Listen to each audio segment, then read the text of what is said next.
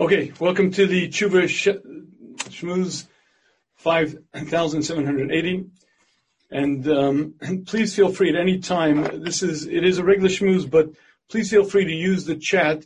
I will get to questions after. I will try also, if I'm not able to answer questions after in the Q&A, I will try to answer them afterwards by email. So please feel free, if you have any questions, etc., please feel free to use the chat. And hopefully I'll be able to answer them potentially in the Q&A after, and if not, then hopefully after that, etc. Just one last check. If you could just let me know if you can see and hear me, because I hate to go live and not be. Just one more in the Q&A. Just let me know. You got it? Is it clear? Perfect. Good. Okay. So with that, I'm going to start. Okay. The Mishnah tells us that on Rosh Hashanah, every human being, every occupant of the planet is judged, every lifespan is reviewed, every issue in mankind's future is reviewed, and this is the season, we know on Rosh Hashanah, it's written, on Yom Kippur, it's signed, exactly the future of mankind's existence. But I'd like to focus for just a moment on something that I've said before, but bears repeating. If you listen to the Nisana Tokef, it's with extreme precision that Hashem judges every issue of mankind's future. Kama yavrun v'kama yibareun, how many will pass and how many will be born. But you see, first it's the global perspective. In a big picture issue, Hashem looks at what's supposed to be, and Hashem sets it. Then it's miyichya umiyomos, who will live and who will die. Hashem then fills in each slot. Every year in the United States of America, approximately 2.5 million people die. Approximately 600,000 of cancer, approximately 500,000 of heart disease. But you see, first Hashem sets that big picture. And these many people will pass, these many people will be born across the globe, and then Hashem fills in the slot. Miyichya, Miyamus will fit in, and everything is done with extraordinary precision. Everything is done with extreme measure. And one of the concepts that during this time, between Rosh Hashanah and Yom Kippur, that we're finally supposed to get is that Hashem is the Melech. Hashem is not just the creator. Hashem is the one who orchestrates. Hashem is the one who maintains everything that happens under the sun. Everything that happens in all of existence is directly controlled by Hashem. Now, with that as a backdrop, I'd like to ask an obvious question. And that is, it's been a pretty rocky 2,000 years. If you study the Jewish exile, if you study the past 2,000 years of Jewish history, you see it's been pretty rough. In other words, meaning we have suffered through pogroms, persecutions, Spanish Inquisitions, crusades, gassings, mass murders, the Holocaust. Name me a creative way of killing a human being. It was used full measure on the Jews. Name me a measure or way to torture another person. It was used on the Jews. But even worse than the fact that it just happens, we're clearly warned by the Torah that it's going to happen. And not only are we warned that it's going to happen, we're told with precision what will happen if we listen to Hashem and what will happen if we don't. So I don't have a question on the reality. I don't have a question on the fact that the Jewish people have not followed our role. We are the Mamleches Kohanim, the Goy Kodesh. We're supposed to be that one unique nation. We're supposed to be the one unique Hashem's people. And I don't have a question as to why it is that the Tochacha came true. But I do have a different question. The question is, why did Hashem set up the system this way?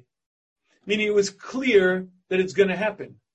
It was clear that the events were going to befall the Jewish people, and because Hashem warns us about it over and over, and more than that, Hashem predicts it, and Hashem says it in the Torah. The Jewish people are going to stray, they're going to go off the way, and they're going to be exiled.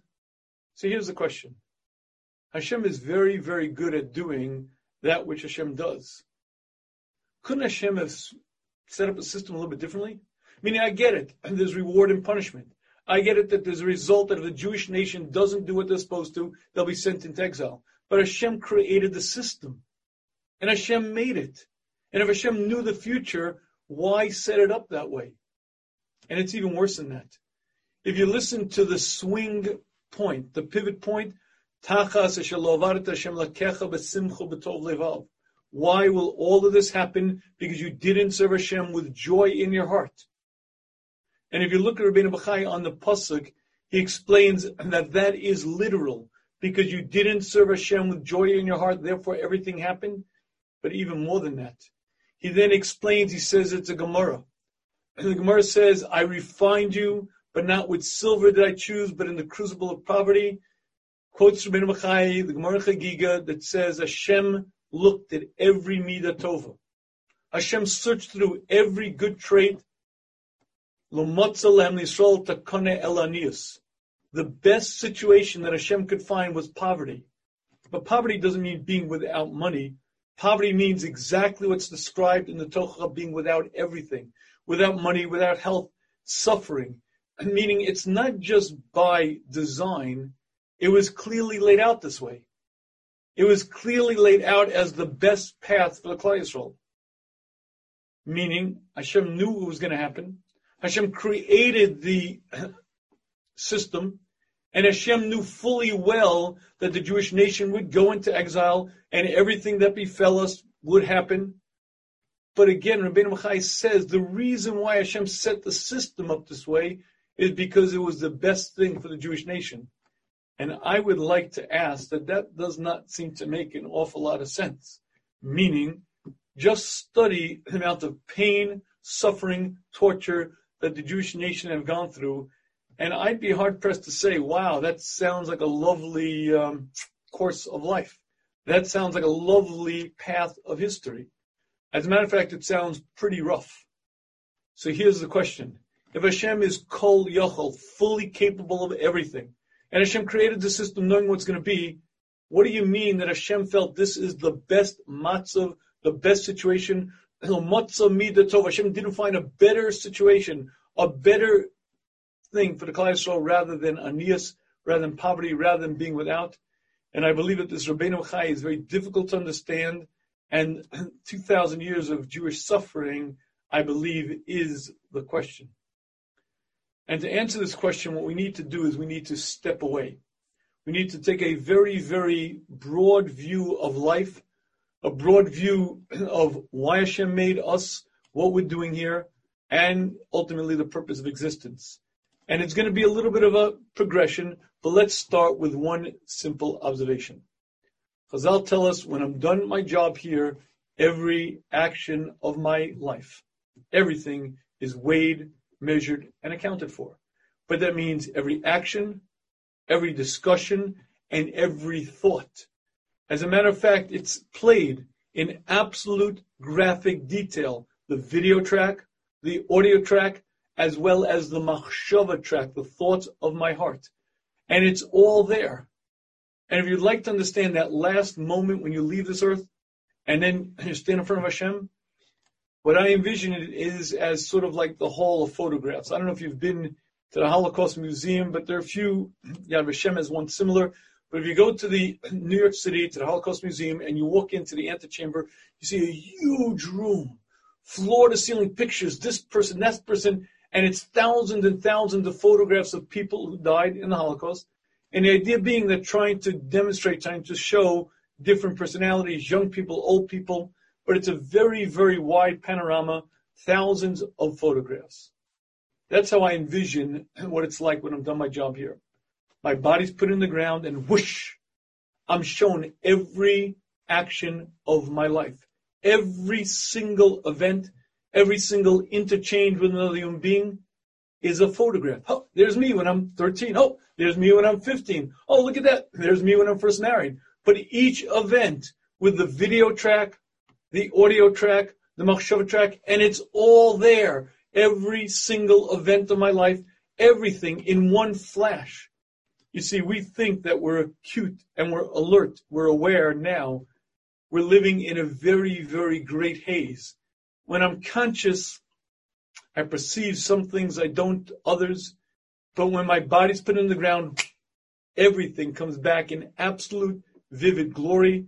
I see every single action of my life, every single one with absolute clarity.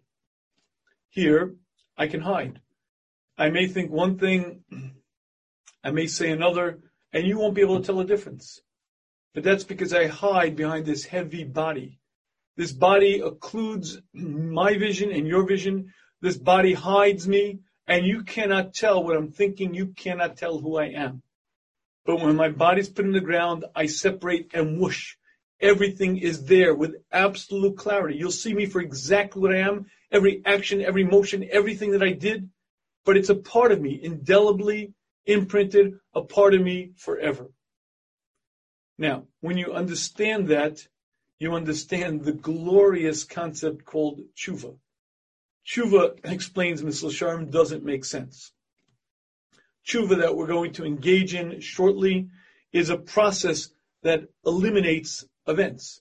Explains Mr. Sharm, according to the laws of nature, according to the laws of logic, it shouldn't work, but it does. Because Hashem has tremendous mercy. Hashem allowed us to eliminate things. But the Aruch HaTzaddikim explains to us that it's a process. Much akin to when I get a stain on my coat. Imagine I have a beautiful white coat and someone drives by, splashes mud on it. So if I kind of wipe the mud off, and the mud is gone, but there's still a stain, then I could take a rag and rub it, and there's still a little bit of an image. I can rub it with some solvent, and there's still kind of like there's a shadow. If I take some more detergent and I rub, eventually there's not a trace. That is Teshuvah.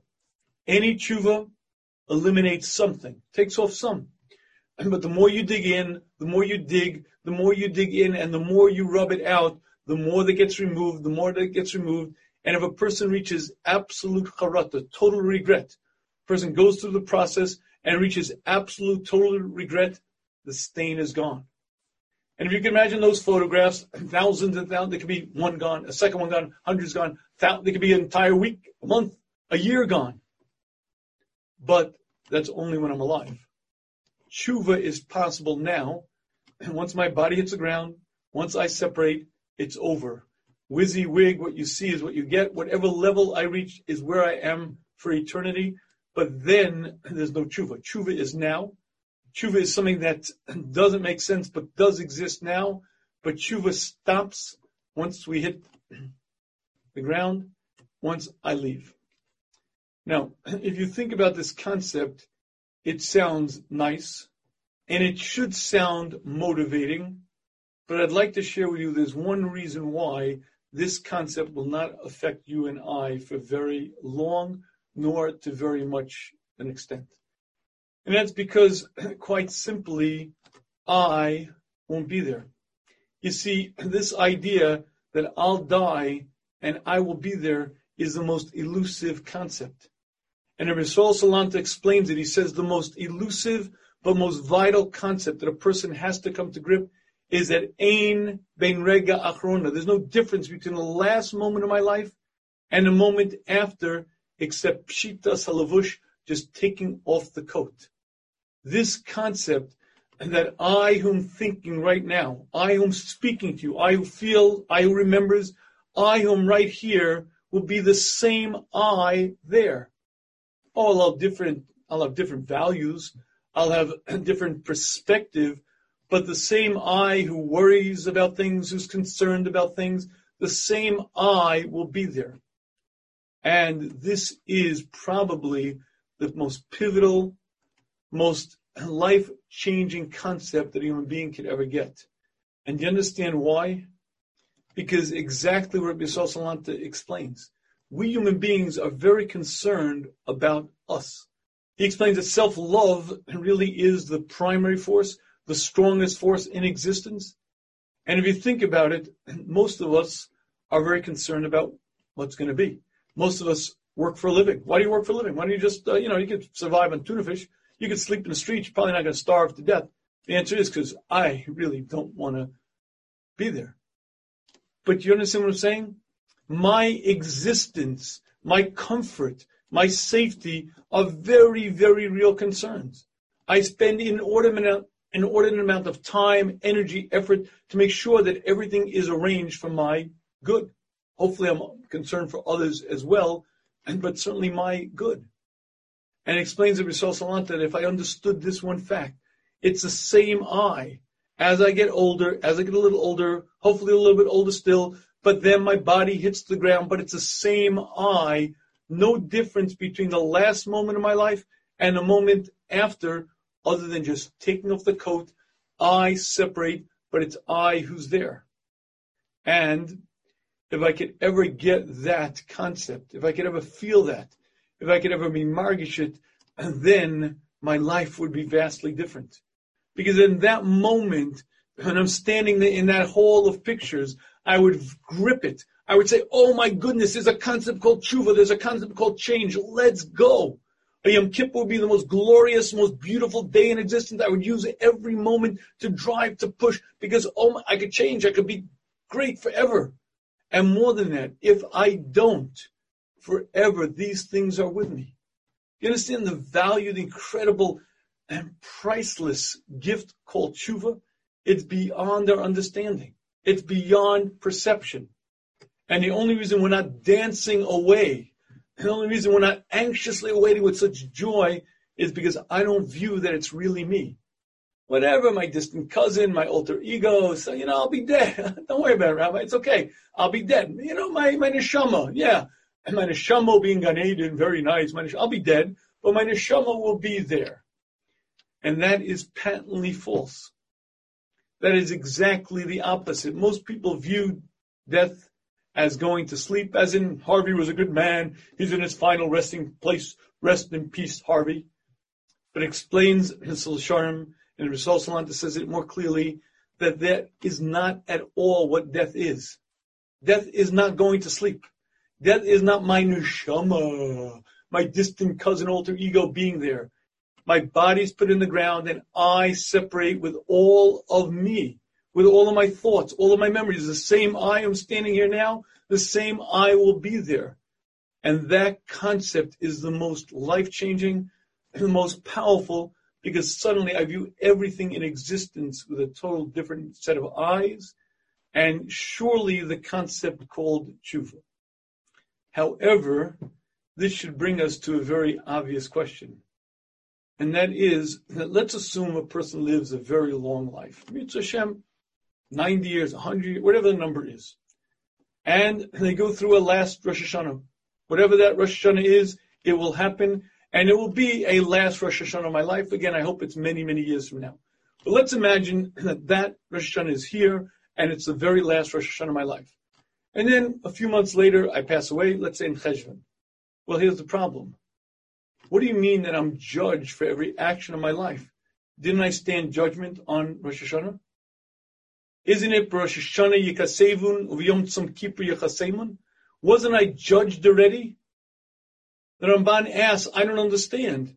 What do you mean that Chazal say that every single action of a person's life he's judged on when he leaves this earth? He was just judged on the previous Rosh Hashanah. Whatever he's got between Rosh Hashanah and then, 3 months, 4 months, whatever the time is, but he already went through a judgment. It's double jeopardy. What do you mean he's judged again? And the Ramban explains what's going on here is something that's a little bit deeper and a little bit more life-changing. Before each person is born, they're given a very particular life setting. But you really have to understand that a life setting is not just the generation, not just the body, not just the intelligence, but really it starts much, much beyond that, and it starts much earlier than that.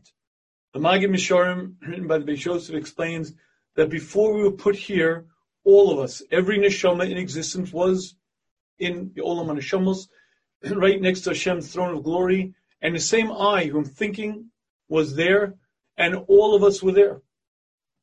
And the Magid Misharim explains that we get to see an array. We get to see an array of people who went into the world and come back. And some come back brilliant. Some come back powerful. Some come back glorious, shining like the sun at midday. And all of us say, yes, let me come into this world. Because in this world, in a physical world, you can grow, you can accomplish, you can reach heights greater than Malachim. And therefore, every neshama wants to go into the world. However, we sit there for a little bit, and we also see people come back who are not so great. And some come back missing limbs, some come back crippled, some come back diminutive, some don't make it back at all. And we see an entire array of people coming back, some much greater, some a little bit greater, some not great at all, some damaged, some destroyed. And seeing this, every neshama screams out, no, I don't want a part of this world. Noach lo la'odam shelo nivra. Chazal tell us it's better for a person not to be born. It explains the Magim Yisharim. What does that mean? That means every neshama screams out, I don't want a part of it. It's too risky. It's too dangerous. Yeah, great. If I hit the stars, I'll be great. But what if I don't? And when you see the damage and when you see the risk, it's way too damaging, way too scary. And every neshama screams out, no, I don't want a part of it. Hashem, in His infinite wisdom, understands that for those who succeed, they reach such stellar heights. They reach such greatness that it's worth it. And therefore Hashem says, no, you will be born. You will be born. Pay careful attention. I'm going to give you a Torah. I'm going to give you an exact guidebook. And I'm going to give you all the help you need, grow, accomplish. From the neshama's perspective, from you and I, it's too risky. Hashem in His infinite wisdom says, no, it's appropriate and proper. However, it's not just that you're put into this world, a very exact stage setting, into a very particular generation, into a very particular family, into a very particular body with just this sort of temperament and just this sort of IQ, just this sort of talent in a very exact birth order, because this is the perfect stage setting for you to become the great person you can be. And when we've done our job, I'm not asked, why didn't I become you? You're not asked, why didn't you become me?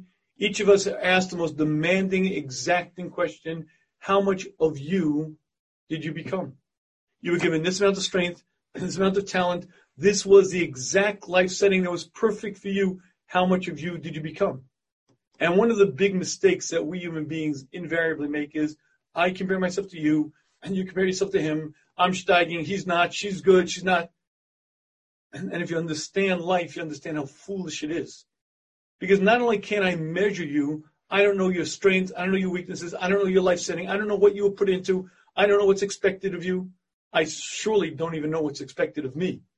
But for me to judge another human being is the ultimate folly, because I don't have a clue. I don't have a clue to their strength, their capacity, their ability. I'm a big knocker. I say he should get up for minyan. He should do this. She should do that. I know. I play God, but when you play God and you're not quite prepared for that role, you're not exactly doing anyone any service.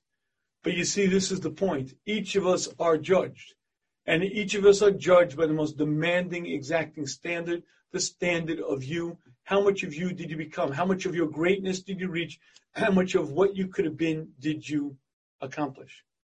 But you see, every life setting is different. As I was given a different IQ than you were, as I was given a different temperament, as I was given different drives and ambitions, and so too was I put into a vastly different setting of life. Some people are supposed to enjoy great wealth.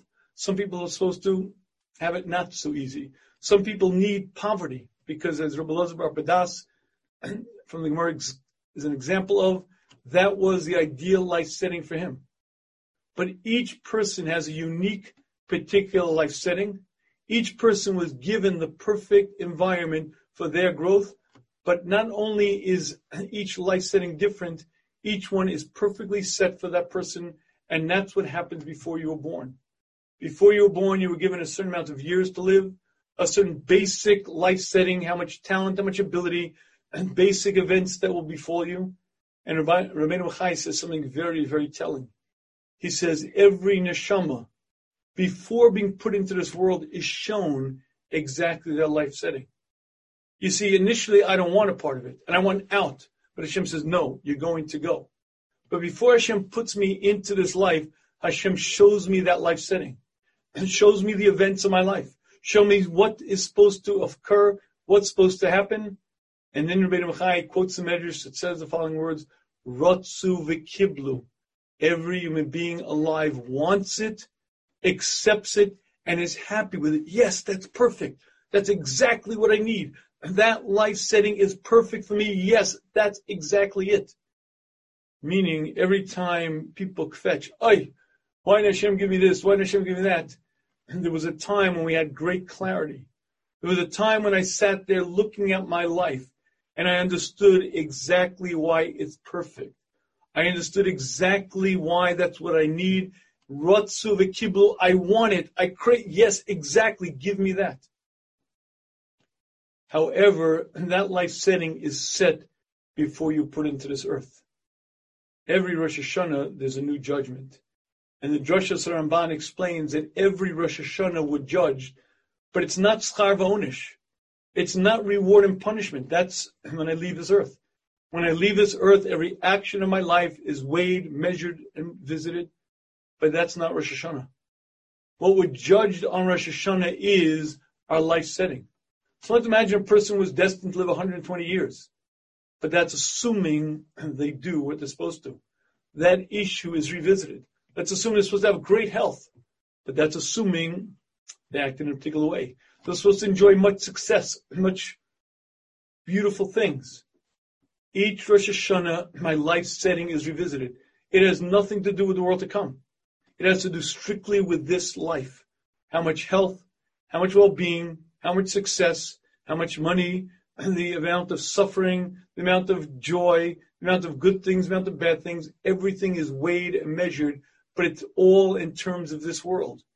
And explains the Drashas Ramban that everything on Rosh Hashanah is strictly this world. Nothing to do with the world to come, and nothing to do with reward and punishment. Strictly a life setting. Because you have to understand, Hashem loves every one of His creations. And Hashem is the Meitiv. And Hashem would give as much as Hashem can give because that's the way Hashem created the world. But different people need different life settings. And you can be a great tzaddik, but that doesn't mean your life setting is going to be a walk in the park. There are many, many Gedolim, many, many tzaddikim who had a rough life. But not because Hashem ran out of money in their generation. Not because Hashem couldn't figure out how to cure their disease. Handcrafted, hand-designed, because that was the perfect environment for them. But here's the point. Most of us have a right to assume that we're granted a good life. Because at the end of the day, that's what a person needs. That's what a person needs to serve Hashem. And the Rambam explains in Hilchos Teshuvah that if you serve Hashem properly and you use this life well, then it's almost guaranteed that Hashem is going to give you everything you need. Why? Because all that Hashem wants is for you to grow, for you to accomplish. That's why Hashem created the whole world. That's why Hashem put you here.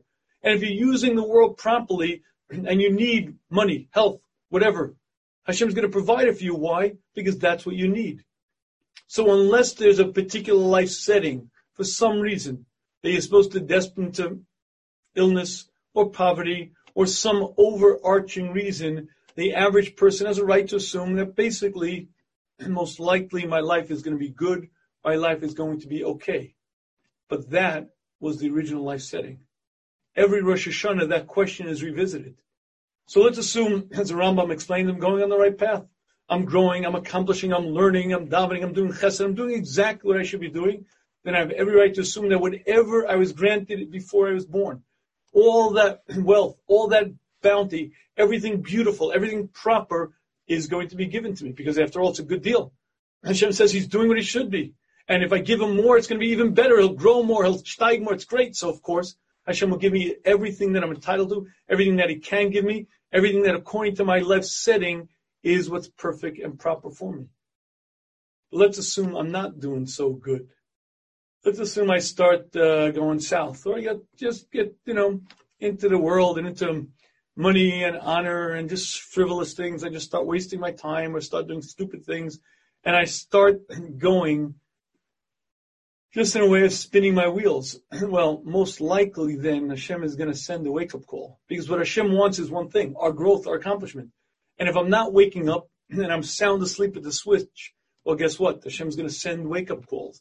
And Hashem's going to send another wake-up call and another wake-up call. And I believe what this Rabbeinu Bachai is teaching us is that Lo motza Kadosh Baruch Hu mida tova l'Klal Yisrael. Hashem did not find a better environment for the Klal Yisrael other than Aniyas, because unfortunately the sad reality is we fall asleep. The sad reality is that the Jewish nation falls asleep. The sad reality is that you and I fall asleep. And so many times, if it could be, Hashem sits there and says, wait, please, please, please, use the word properly, grow, accomplish, I'll give you everything, bounty, I'll shower you with everything. And more than Hashem promises in the Torah. And Hashem sits there on every Rosh Hashanah and waits till Yom Kippur and says, please, please, please. But unfortunately, there's a reality. There's a reality that we get drunk. There's a story Chofetz Chaim used to tell that two men were walking by a bar. And as they're walking by, a guy falls out the bar, drunk, falls on the floor, rolls on the floor. And one man says to his friend, look at that guy. Look, he's drunk.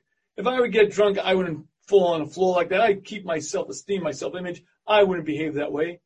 His friend says to the fellow, if you were drunk, you'd be drunk. Very nice, you're not drunk now. You're not rolling on the floor. If you'd be drunk, you'd be just like him rolling on the floor. And it's a very simple reality. Everyone's a Kanaka. Hashem, give me everything. Health, well-being. Give me rich. Give me Ashiras. Hashem, give me all the money in the world. I know two fellows. I was a high school Rebbe for 15 years. I know thousands of people.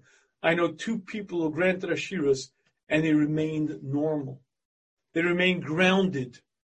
They remained really there.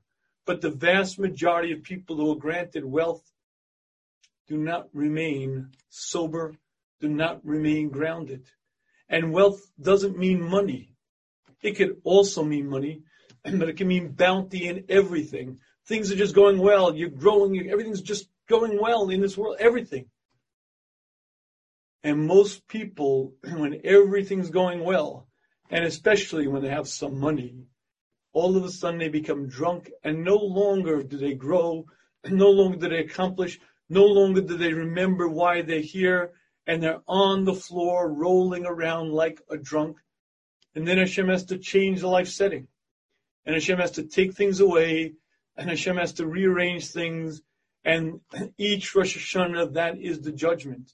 If you'd like to understand 2,000 years of Jewish history, it's because that is the best matzah, the best environment for the Jewish people. And if you think it hurts you, it doesn't hurt 1,000th of what it hurts Hashem, if it could be. Because as much mercy as we have, as much love for the Jewish nation as we have, it's not 1/10,000, 10,000, 10,000th of what Hashem feels for the Jewish nation. Any mercy that we have, any love that we have, is only because Hashem put it in our heart. But Hashem is the creator of that emotion. And if you can imagine the pain that the Shekhinah has, the pain that Hashem has as he has to exile his people generation after generation, putting them through each difficult situation and putting them through new horrific times, and knowing all the while that it's going to happen that way, and knowing all the while that it's really for their best. Because again, if we were different, if in fact we'd wake up, it wouldn't be. But it's a simple reality that most people don't get it. Most people don't wake up. Most people live sound asleep. And the reality is, Hashem did not find a better measure for the Klal Yisrael, Ela Anias, rather than Anias. Why? Because ultimately that is the environment that a person reaches heights from. You see, when you don't have, when you're lacking, and you call out to Hashem, Hashem, please help, it's very easy to wake up. When you're in pain, when you're in desperate pain, you begin to think about things differently. And when you're in real poverty, and again, poverty doesn't only mean financially, but when you're really lacking and you really need, and there's something not there in your life, no longer are you so frivolous, no longer is it such gay times, and suddenly you wake up and you realize, and you begin focusing differently.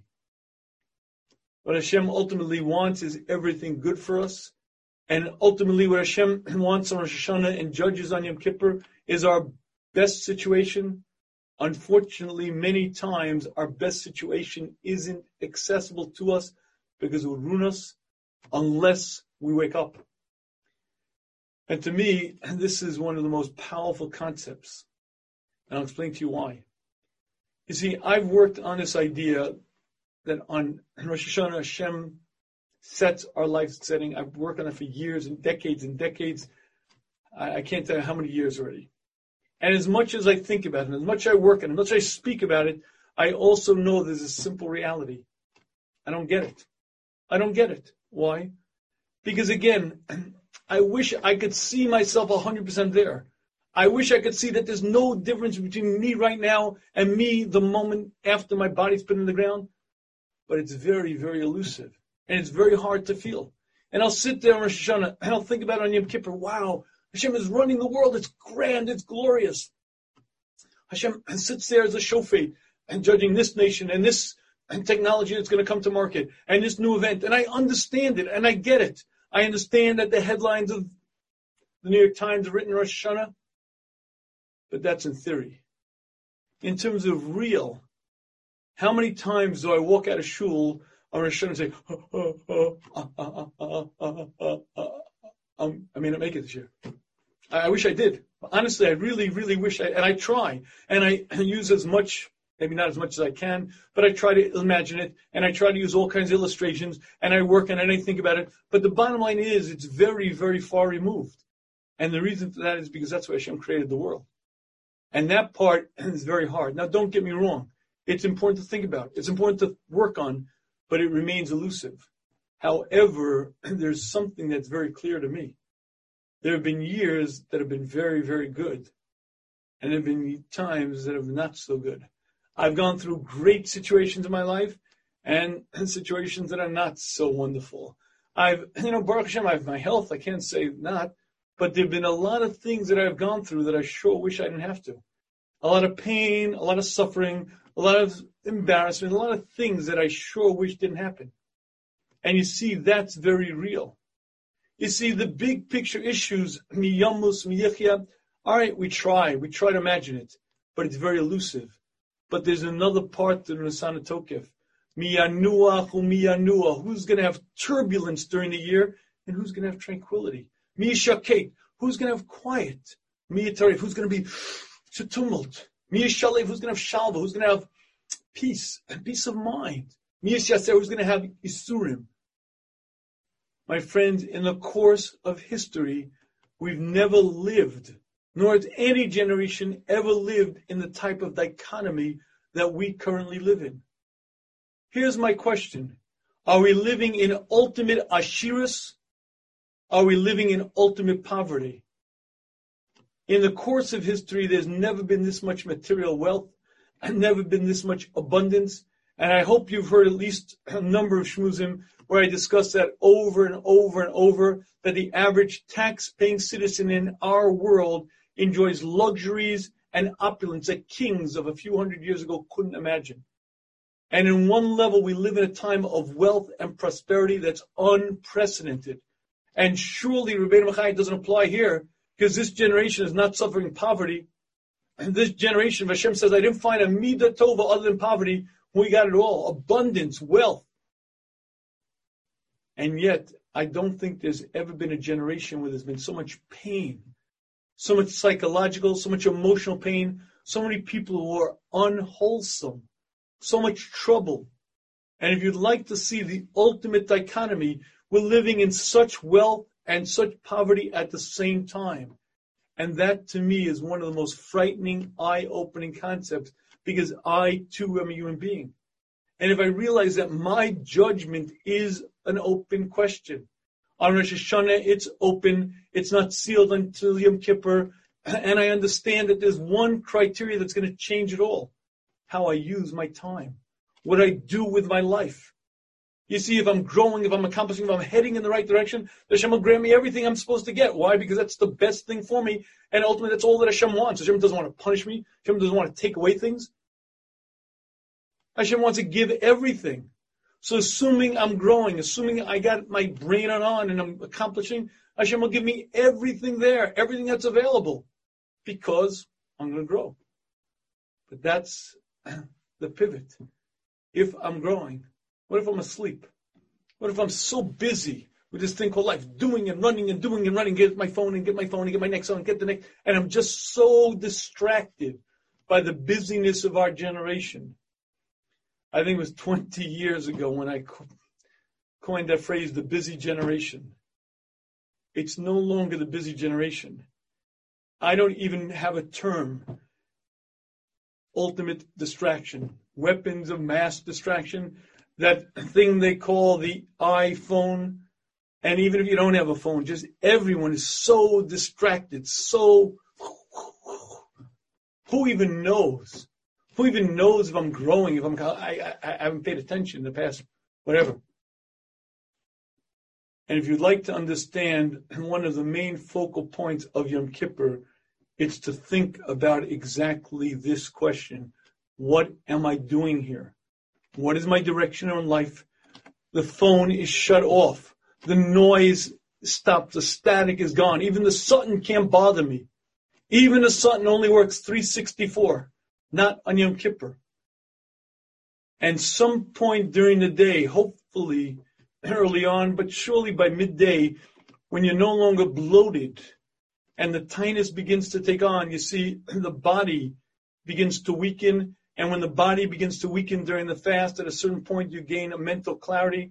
It may not happen till 2 o'clock in the afternoon. It may happen earlier, depending on who and what. But the point is, at a certain point, there's a clarity of mind. And you could look back on your year. And you could ask yourself that key critical question, what am I doing here? What's the purpose of my life? What am I accomplishing? Am I on track? Am I doing what I want to be doing? Am I doing what I should be doing? Am I in sync? Am I at peace with myself? Do I understand that Hashem wants ultimately one thing, my growth, my accomplishment? I was given a Torah, I was given all the mitzvahs because that helps me. That's exactly the path. How much am I growing? How much am I accomplishing? What am I doing here? And ultimately, that is one of the biggest issues that a person should be dealing with on Yom Kippur. Yom Kippur is a day of Slicha Mechila, no question about it. You can get rid of packs and packs of those pictures, those photographs on the walls. You can get rid of that, and that's great. And it's a huge part of the day. But I believe as big, as much a part of the day as that is, another part of the day, the avodah of the day, is to come to grips with one thing. What am I doing here? What am I accomplishing? What's my purpose in life? Am I on track? And you see, if you deal with that issue, you can change everything. Getting rid of Averas is great. The value of it is incomprehensible. And again, if I could be at that moment after and I could see what would have been there and what I get rid of with Teshuvah, I would rush to do Teshuvah with such energy, with such vigor. Nevertheless, there's something even greater. You see, on Yom Kippur, I can change the course of my life. I could change the direction. It doesn't have to be a radical change, but it can be a small change. But that small change can make a huge difference. Because if I change my direction, it's everything that comes thereafter. It's everything that follows suit. Getting rid of Averas is a great thing. But even more than that, I could change things. I could change habits. I could change direction. But here's the problem. I guarantee you're going to have clarity of vision on Yom Kippur. I guarantee you're going to have a different perspective. And I guarantee there's going to be a certain clarity when you say, wow, let's go. The problem is, how do you make it stick? As Rabbi Dvidovitz, Yeshiva Rochester often says, there's a kittel in the gang. You know, you're wearing the white kittel and everyone's there and you're singing and you're into it and it's so clear then. But how do you make it stick? How do you make sure that it lasts a week after Yom Kippur, maybe a day after Yom Kippur? How do you make sure it lasts through the year? And I believe there's only one way. And that is you have to commit to learn Musar. And you have to commit to a learning Seder in Musar. And there are many, many ways to do it. After the Shmuz, I'm going to mention one particular way that I have through the Shmuz. We'll mention after. But there are many, many ways to do it. There are many Musar Svarim. You can make up to listen to Torah anytime. There are many speakers. There are many, many ways. But if you make up that I'm going to learn a certain amount of time, it can be anything from 5 minutes a day to half hour, but I'm going to make a Seder in Musar. Musar means things that will motivate me, things that will inspire me, things that will keep me on track. And you have to find what works for you. You have to think about it. And you have to think what's worked in the past. If it's a shmooze, great. And again, when we're done this particular shmooze, I have a particular new program that I want to introduce. But it could be from any different source. And by the way, a very, very powerful, life-changing commitment could be to learn 5 minutes a day of Hilchos Lashon Hara. Take the English if you want. Guard your tongue. Learn it for 5 minutes a day, and I guarantee it's going to impact your year. Will it change everything in your life? No.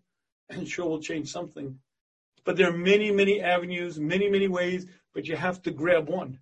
You have to make a commitment. I will learn.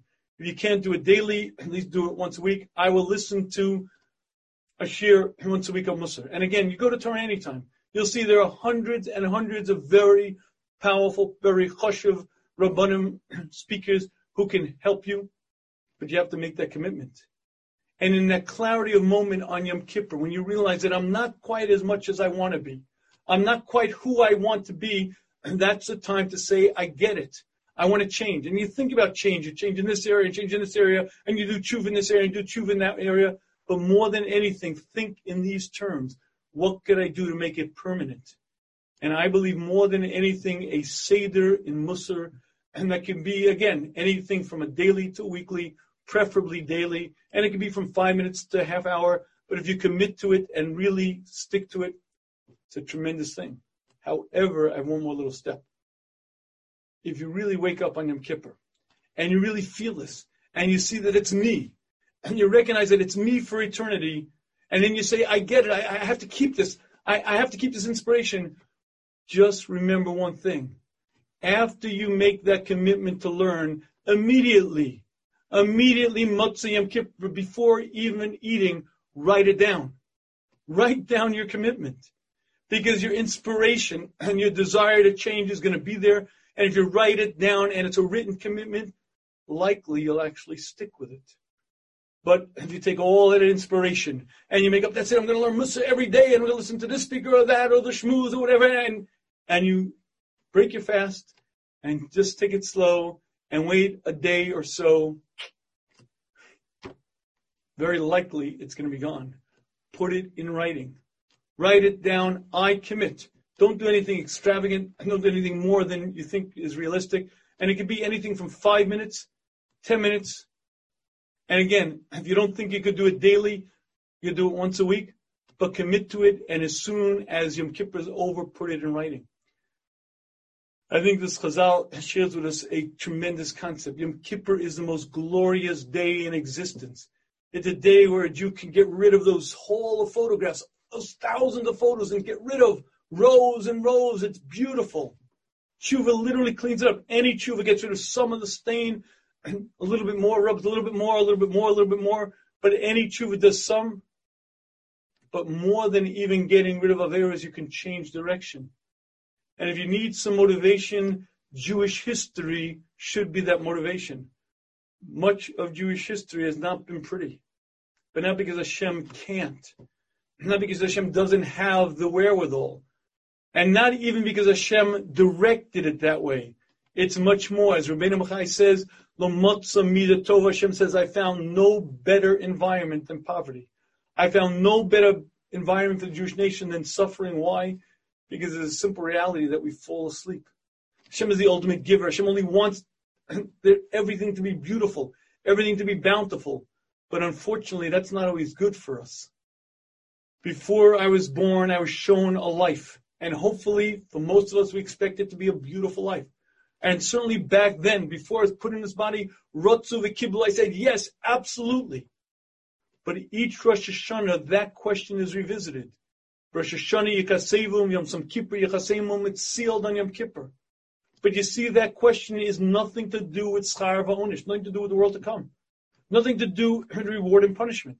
It has to do with one simple question. What is the best environment for me? What's the best situation? If I'm growing, if I'm changing, if I'm accomplishing, then let's go. Everything that's available, Hashem is going to give me. Because that's all Hashem wants. The problem is if I'm not growing, if I'm not accomplishing, if I'm distracted beyond distracted, if I'm so busy and doing and just shut off the phone, shut it off. If you'd like to make a Kabbalah, a good Kabbalah is not to turn on the phone until a certain time. And maybe I should say it myself, I can't say it publicly, but I sure should say I shouldn't turn it on until a certain time. But one thing I can tell you, the phone is the biggest distraction in the world, even if you have a kosher phone. But the amount of distractions and busyness, never in the course of history has there been such a dichotomy, such wealth, such opportunity to grow, to do everything, and yet such misfortune, such torture that so many people go through. And if I understood that every Rosh Hashanah, that question is revisited. It's true life and death is revisited. It's true health and well-being is revisited. But more than that, my entire life setting is revisited. And that means my yeshivadas or my tirufadas, tranquility or tumult, busy or relaxed. That also is part of my life setting. And if I could say to Hashem, Hashem, I want to grow, I want to accomplish, and I've committed to thee as my plan, very likely I could change. Very likely I could change my life setting. And I could have what was supposed to be. I could have what's best for me, because now I'm on a different path. But you have to be able to say it in a way that convinces Hashem. The problem is we get drunk. Much like the Chofetz Chaim's mashal, when the two guys are walking past a bar and the guy falls down, ooh, oh, if I were drunk, I would never get that way. The problem is we're in this world and we get drunk. We get drunk with honor, we get drunk with desire, we get drunk with distraction, we get drunk with everything imaginable, and we lose our path and we lose our focus. And I'd like to share with you that if you lose your focus and you get very busy, you can do very, very foolish things. And I want to share with you an example of something that I find so compelling because you could be very, very driven and very focused and really altruistic. But if you don't have the right path and you're not really on track, you could be causing tremendous devastation. In today's world, probably one of the biggest issues in morality in the world at large is abortion. And as you know, in 1973, the landmark Supreme Court case, Roe versus Wade, made abortion something that's protected as a right to all American citizens. And it changed the scope of morality in the world, certainly in the United States of America. But what's very interesting is that the woman who was Jane Roe, the plaintiff in the case, later on wrote a book. Now again, 1973 was quite a while ago. And the woman came out in 1994 with her autobiography. The name of the book is I Am Roe. Her name was McCorvey. And in his book, she describes basically what happened. At the time, she was pregnant. Now, supposedly, according to the story given to the Supreme Court, she was pregnant via rape, and it was something she wasn't interested in. In her book, she explains it wasn't true at all. What she explains was that there were two lawyers who were looking for a case to bring to the Supreme Court. They found her case very compelling, and they brought the case. And in any case, she became the poster girl of abortion, and Jane Roe McCorvey became the catalyst, the reason why abortion became legal. But what's interesting to note is that in her autobiography, she explains that at a certain point, she was sitting in an operating room, and she noticed on the wall, there was not the operating room, sorry, the anteroom, one of the doctor's rooms on the way in, and she saw on the wall a fetal development poster. And she saw the progression from embryo throughout. And she said it was so obvious. The eyes were so sweet. It hurt my heart just looking at them. I ran outside and finally it dawned on me. Norma, I said to myself, they're right. And in that moment, she realized that she had been through 3 pregnancies. She had worked for years and years to make abortion legal. And she was dead wrong. She says, I felt crushed under the truth of this realization. And she woke up to the reality that it's about killing babies. All those years I was wrong. It was so clear, so painfully clear. And she has since done Teshuvah. In 2005, McCorvey versus Hill, she petitioned the Supreme Court to overturn the 1973 decision. She didn't succeed.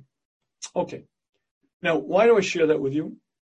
This woman was very sincere. She really thought that abortion was a great thing. And she petitioned for it, and she went to court for it. And for years and years after, she was proud of what she had accomplished until one point she woke up and said, oh my goodness, I was wrong. Okay, in the United States of America, there are approximately 926,000 abortions performed every year. Every year. Every year. Between 1970 and 2014, which is the last time that they have real solid statistics, the CDC reports that approximately 44.5 million legal abortions. Norma McCorvey was wrong. 44 million dead babies later. And why do I share that with you? Because every one of us have this opportunity called life. An opportunity to change, to grow, to accomplish. But the ultimate responsibility of a human being is my life. And the question I have to answer is, what am I doing with my life? What am I doing with my time? What am I accomplishing? And it's very, very easy to get confused. And it's very easy to get so distracted that good looks bad and bad looks good. And we hotly pursue things, whether it be honor or money or position, whatever it is. And we hotly pursue them, not realizing how foolish we're being. Yom Kippur is a day to sit back. Yom Kippur is a day to look at my life. Yom Kippur is a day to ask myself, where am I headed? What am I doing? What am I engaged in? Is my direction in life right? Is my course in life correct?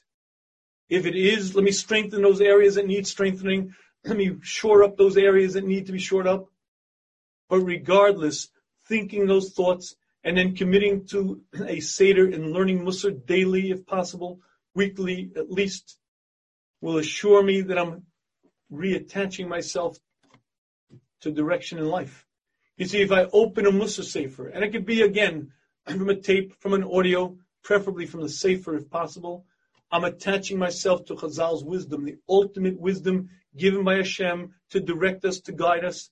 And if I don't do that, very difficult to know. May Hashem grant us a tremendous year of growth, accomplishment. And please stick around for a moment when I'd like to announce something. And that is as follows. So for a long time now, I've been working hard on something kind of in secret.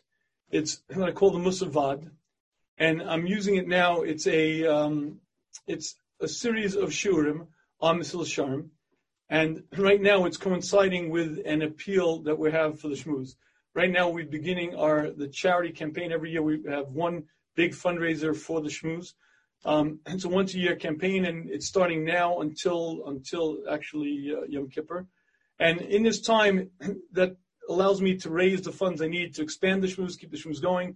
A lot of people don't realize the expenses that go into it. Baruch Hashem, the Shmuz has a tremendous reach at this point. About 5 years ago, last time we counted, every Shmuz was listened to by about 10,000 people. And so many people here on today's webinar, from South Africa to Yerushalayim to Atlanta, even Brooklyn, USA. But Baruch Hashem, the Shmuz gets far, far out there. But there are very real expenses, and it costs. The webmaster doesn't. He also has a family to feed. I have editors. I have people. I have a woman who works in the office. There is real expenses, and this is the one fundraiser of the year, and it's a $200,000 campaign. Basically, between now and Yom Kippur, we're looking to raise that amount of money.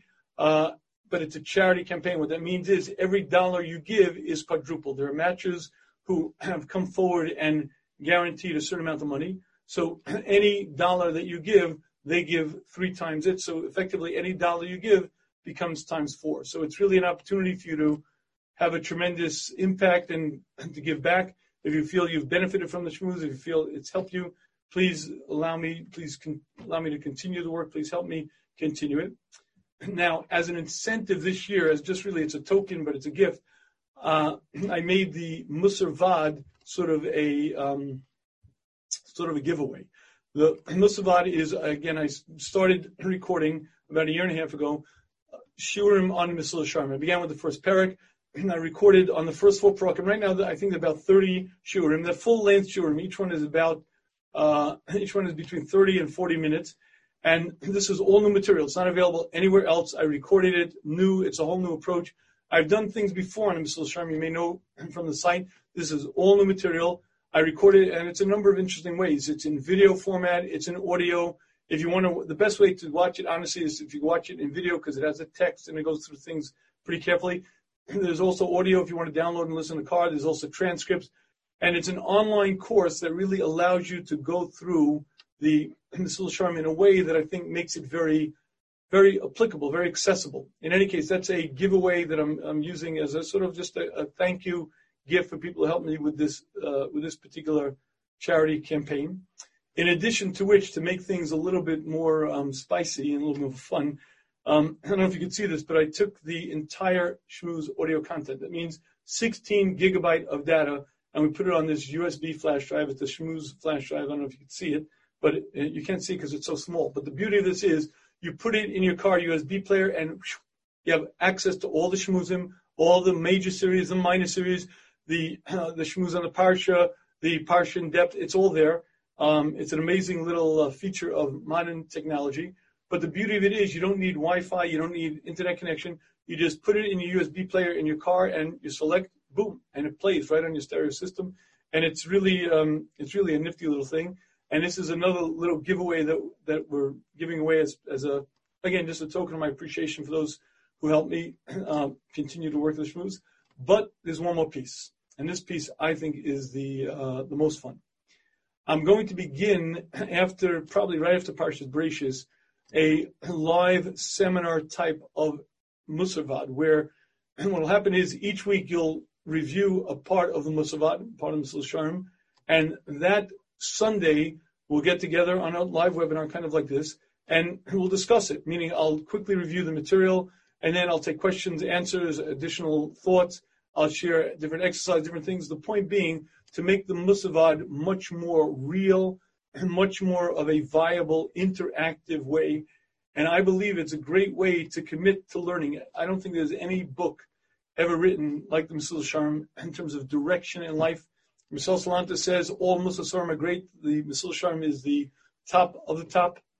And I believe it's a great way to make these concepts real. Again, there are many ways, and I don't want you to think that you either have to donate to the Shmuz or you have to listen to the Musar per se. There are many ways to learn Musar, but I think, again, this is a very good way.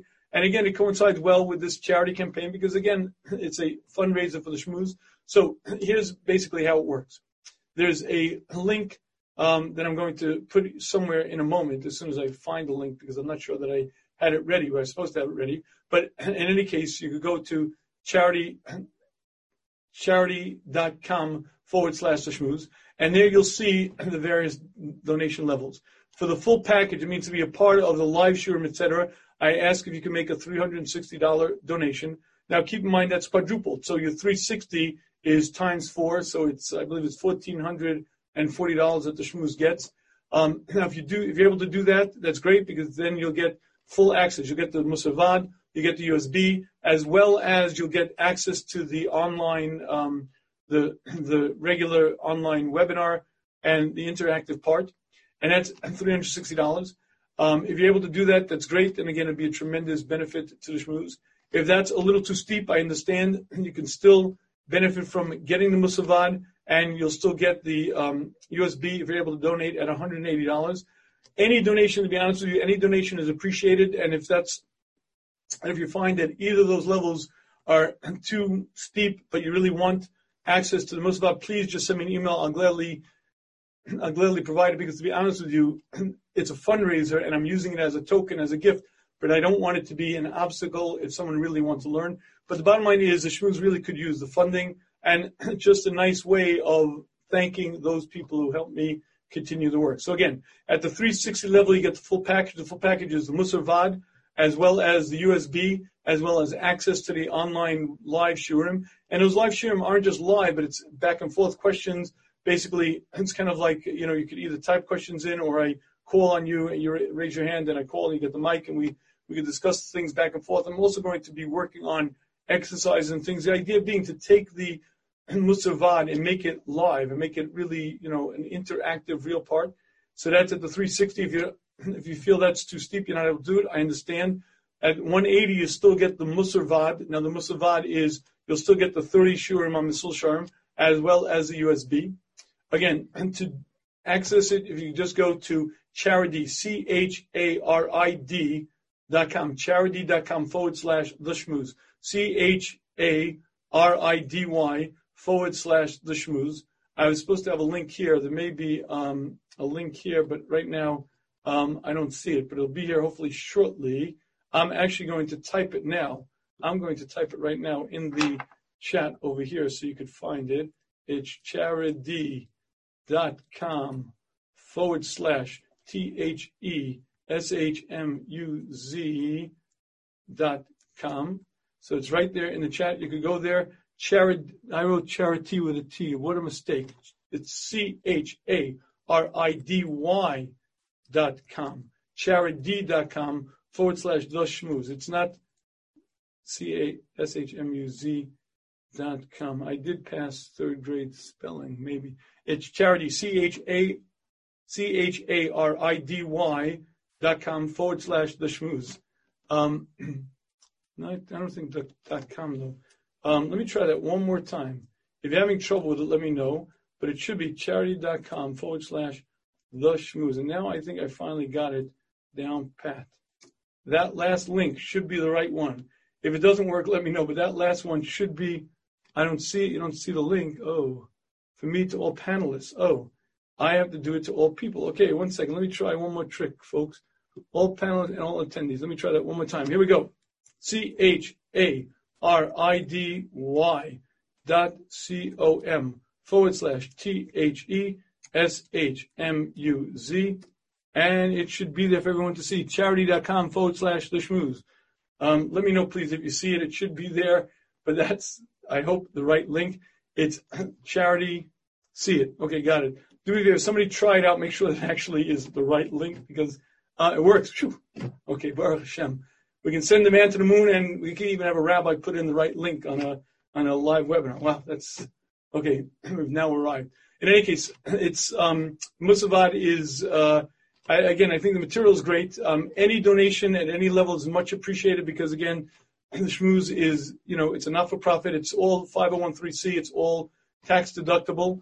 It is MISA, just like any other tzedakah organization, any other Torah organization, and you can count it for MISA. There's no benefit from it. Now, you do have, again, it's a token, it's a gift. I give you access online to the course, but it's not for sale. You can't buy this material. It's also, again, it's not available anywhere else, but it's not for sale. So I know all the lawyers and the CPAs are going to have questions, but I'm telling you, there's no price on it. It's not something that I'm selling, and you can't buy it. If you offer me money, it's not for sale. So it's not. So to the best of my knowledge, it is fully tax deductible, and in any case, it supports the Shmuz. So please, any donation level will be much appreciated. For $360. You get the full complete package, and keep in mind, any donation you make is quadruple. So if you give $360, it's times 4, $1440. At that level, you get the full access to the Musavad, to the USB over here, as well as the live seminars, the live shurim on the Musavad. If you're unable to do that at 180, you'll still get the Musavad. You'll get all the shurim, the 30 shurim, as well as the USB. Again, any donation is much appreciated. Okay. Because, reminder, donations can be given from Meiser. Rand, your money goes much further because each Shmuz can be used and listened again and again around the world. Okay, thank you. Thank you for that. I can't read that exactly because Rand, okay, but again, in any case, it sounds like it's a support, so thank you. I appreciate it. And, again, please feel free to go to that link. Again, it's charity.com/Shmuz. Again, any donation level will be much appreciated. To get the full Musavad, that's $360. At $180, you'll get the Musavad, the USB as well, but you won't get the actual interactive part. Now, again, this material is not available on the site. It's not on the shmuz.com. It's only available on this online course on the Musavad. It's not been, it's really, I'm just using it as a giveaway, as just an appreciation, as a thank you for people who helped me with this campaign.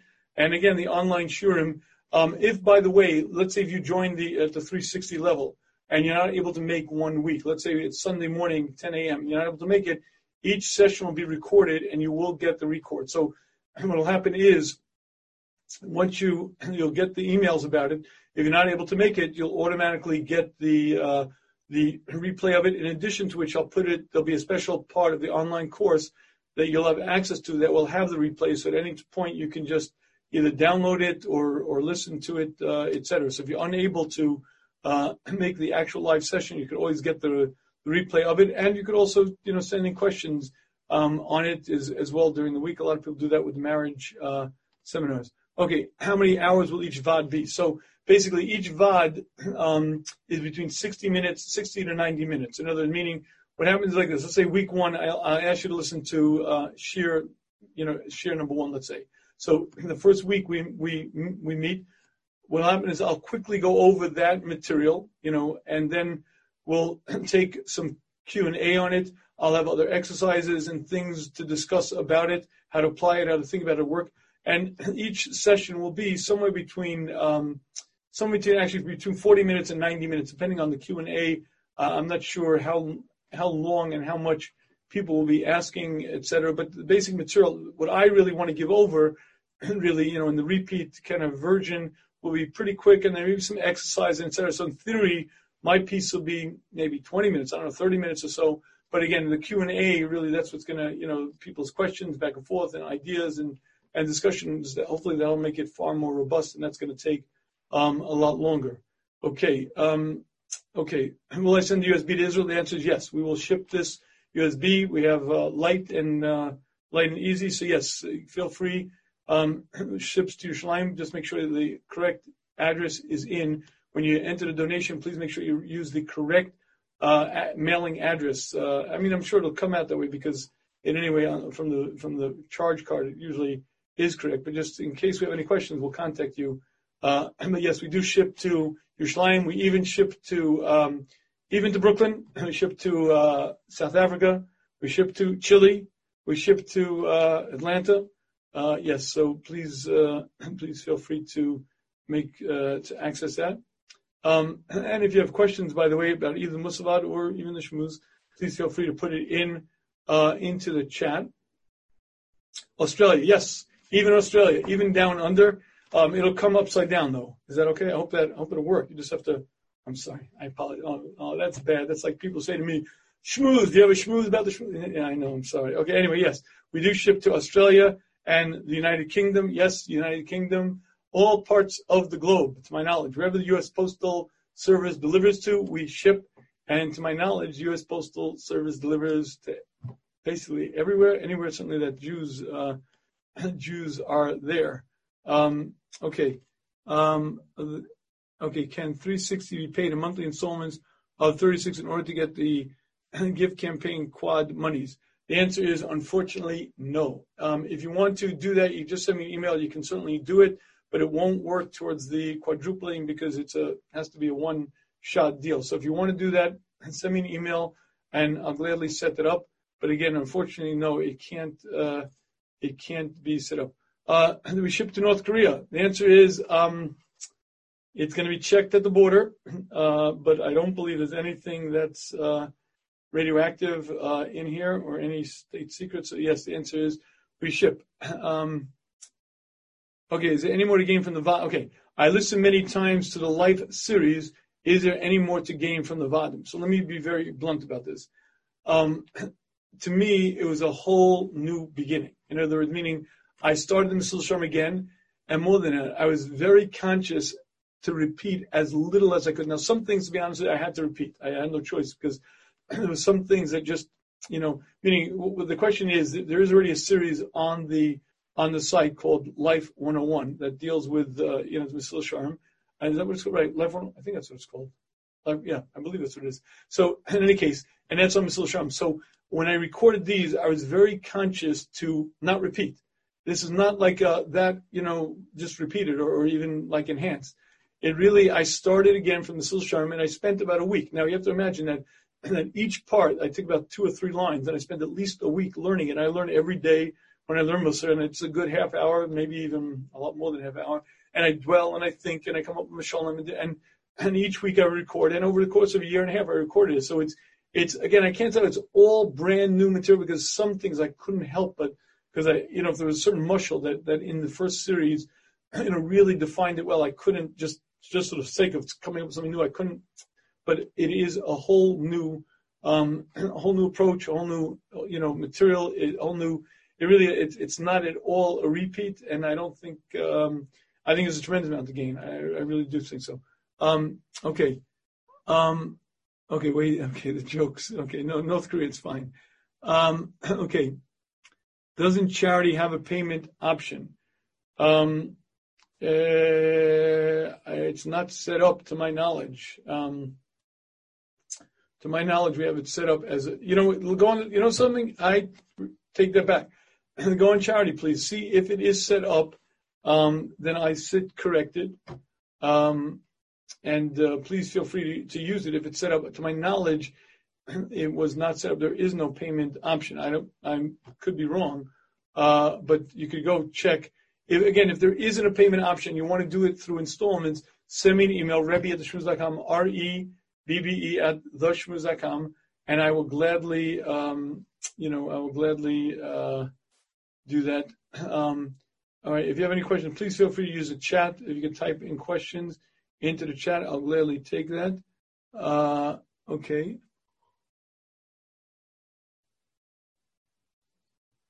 I've done it many times. Okay. Again, I could be, gladly, if I am wrong, please just check it. To my knowledge, maybe it's true. Again, I don't know that it was set up. Okay. Any other questions, thoughts? So again, the way it works, possible to get a recording of this webinar. Yes, there will be a recording sent out. As long as you registered for this webinar, there'll be a recording sent out of it, both the audio as well as the video, and that'll go out hopefully shortly. There's another one at 8 p.m. I have to save a little bit of strength so that I actually have enough strength to do this again. But again, okay, you can't see everyone's questions. Okay, I love your marriage series. Thank you. Yeah, the marriage series is Mitzvah Shem. Marriage series. I'm very happy with that.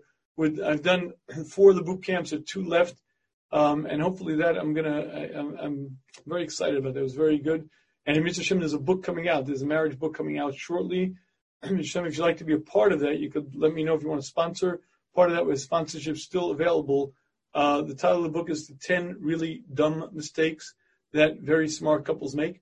And if you want to be a part of that, please send me an email, rebbe@theshmuz.com, rebbe@theshmuz.com. Again, the link for charity is CHARIDY, charity.com/Shmuz. I'm going to put one more time I'm going to type it one more time over here so everyone can see it. y.com/THESHMUZ, charity.com/Shmuz, charity, not with a T, charity with a D. It looks like I misspelled it again. It's CHARIDY. I really got to work on the typing. Problem is also I can't see very well. Boy, not ready for prime time. I still made a mistake there. Yes, thank you for putting that in. Yes, charity.com/Shmuz. Thank you, because I was going to put it in wrong because I still have a T in there and I can't get rid of my T. In any case, so one more time, basically the donation levels are as follows. Again, any donation amount is greatly appreciated, but for $360, you get the entire package. The entire package is the complete Musavad, 30 shurim on Mesil Sharm, the first 4 prakim of Mesil Sharm, as well as the USB. You get shipped out USB that has all of the Shmuz audio material, 16 gigabyte. That's all the Shmuzim, the entire major series, all the minor series, the Parsha in depth. It's all here. You put in your car, play it. It's good to go. In addition to that, you get the access to the online shurim to be part of the actual Musavad. We were going to, again, each week there's a 5-minute recap of that week's work, and then we discuss it, and I give other exercises, and we kind of just try to, as a group, try to really get these concepts in a way that really work, that really expands it. So that's for the 360. You get the full package. If you're not able to do the 360 at 180, you could still get the Musarvad as well as the USB. And again, if you just go to charity.com, CHARIDY.com/Shmuz, THESHMUZ, you should be able to access it. And if you have any other questions, please feel free to write them. Oh, right. Write the link on a piece of cardboard and hold it. If I had a piece of cardboard, I wouldn't have a piece of cardboard. I apologize. This is the 21st century. No cardboard. I don't even know if I have a pen. So you'll have to just trust me that that's the link's over there. It's CHARIDY.com/the Shmuz, THESHMUZ. The only thing you have to remember is charity is spelled funny with a D. Imagine you come from Brooklyn, everything's with a D, past the butter, so charity. So CHARIDY.com/the Shmuz. And again, the full Musavad 360 that entitles you to everything, including the online shiurim where you can interactive and you can be involved in the actual questions and answers. For $180, you can get the full shiurim as well as USB. And again, any donation amount is appreciated. And again, please feel free to put any questions that you have. All of the material is brand new. Not all brand new, but it's all new recorded. There's maybe some repeated, some borrowed from Shmuz, etc. But it's a whole new spin. And yes, the 8 p.m., the Shmuz tonight at 8 p.m. is just going to be the same as today. I mean, a little different, but it'll be basically today. And again, if you have any other questions, please feel free to write them in to ask questions, etc. I will look now to see if there are any other questions. In the Q&A, I see some questions. Okay. Okay, here's an interesting question. How long can it take to wipe out the sin? From one Yom Kippur to the next Yom Kippur, do the stains carry over? So the answer is it depends on how much tshuva you did. So again, imagine that there's my coat and there's the mud stain. Some tshuva, some rubbing takes off the mud, some has still a discoloration. You rub it a little bit with solvent, it takes care of some of it. There's still sort of an image. You rub a little more, there's still a shadow, and rub a little more, still silhouette. But if you rub and really, really get into the fabric, it's gone. So tshuva works the same way. It depends on how much charata, how much you get. Any tshuva takes off mud, but to dig in, the more you dig in, the more it's gone. So in theory, you could get rid of the entire Avera in one fell swoop. Very often it takes longer, and sometimes it takes, more. Okay, etc. Wish there were subtitles. Yeah, that'd be great. If there were subtitles, that'd be great. Maybe I'll do for a replay. We could do subtitles, but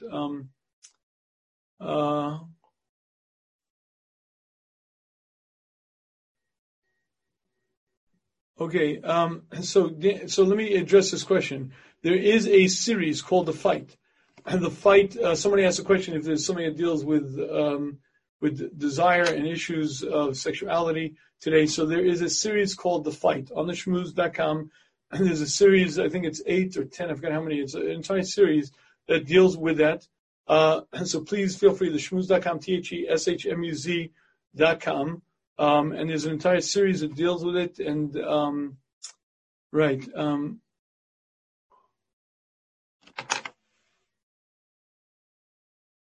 Okay, here's a good question. Why should a person pray for health if illness is a kapara? So the answer is illness is a kapara if you can't get that kapara any other way. But there are many times when you could, meaning what does a kapara mean? In other words, ultimately, if you're a changed individual, then you're a changed individual. You don't need more. So if in fact you're able to accomplish the same thing without that, then it's very simple. You just, the tshuva alone, and then you don't need the kapara. You don't need to go through that entire process. So the answer is that should you pray for health? Absolutely. And more than anything, if Dam Hashem that I shouldn't need Isurim, ask Hashem, please. And hopefully I can learn my lesson without the pain, without the suffering. Hopefully I can learn the lesson just by, by putting the brain on. Okay. So,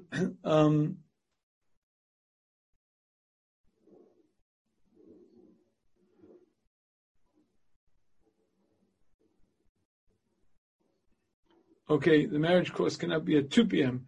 because I now watch marriage course in the video after, and I now feel much more into it and able to participate better. I live in Yerushalayim. Yes, I appreciate it, but as it is, it's going to be a major fit of gvura for me to now give the same shmuz a couple of hours. The odds of my doing it on a regular basis for the marriage thing, sorry, I'm about 20 years too old for that one. Sorry. Okay. To discuss Musar's thoughts. If you want to discuss any thoughts on Musar, etc., Rebbe@theshmuz.com. REBBE@theshmuz, THESHMUZ.com. Rebbe@theshmuz.com.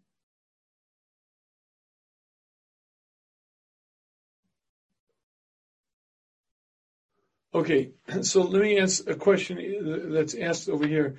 Actually, excuse me 1 second. I'm going to just take a quick sip from my shmuz mug.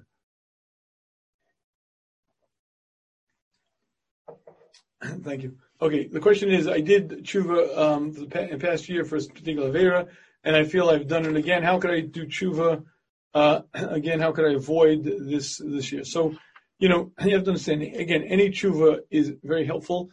The main thing is a Kabbalah alabah to try to figure out a system, a way to improve. And not every avera can we get rid of instantly. Any tshuva works, any tshuva helps, and you try to create systems for the future to improve, to change it. More than anything, learning about the issue. Learning about the issue is the biggest factor. And there are many, first of all, again, there are many shmuzim that deal with different issues. But either svarim or learning or figuring out the system.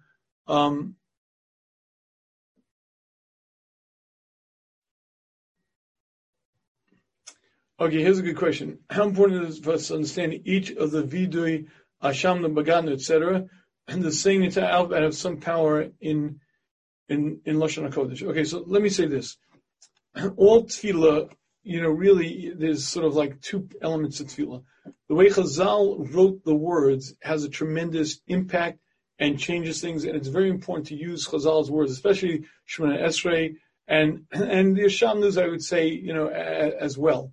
However, tefillah really is avodah shebelev. It's supposed to be heart service. It's supposed to be real. It's supposed to be from the heart, and certainly tshuva really is heart service. So really, you need to do both. It is a very good idea to use the words that Chazal, use. And obviously, the more you understand, the more effective they are. But if for some reason you can't, certainly English works. But again, really, it's best to do both and try to understand if you can. But you should really, certainly, you use the Hebrew and also try to use your own words in your own mother tongue. Okay, I hope you apologize. I do apologize, but at this point, I'm going to just want to mention one more time again. It's, if you want to help out the shmuz, it's charity.com, CHARIDY.com /the shmuz. If you want to access the Musavad, so for $360, you get the full package. That includes the Musavad, the USB, as well as the online, the active and the Q&A, the active shiurim. If you're not able to do the 360 and 180, you still get the access to the Musavad, all through the shiurim, as well as USB. Keep in mind, any donation you make between now and Yom Kippur is quadrupled, so it's tax deductible, it's meiser, and it's quadrupled. Please help me continue to shmuz. Any questions, please send to Rebbe@theshmuz.com. I do apologize, but at this point, I need to just save a little bit of strength for tonight. So I wish you a good Geben Shiur, a Gemar Tov, and may Hashem allow us to do a total complete tshuva. May this be the last year in exile. Next year, Yerushalayim HaBenuya.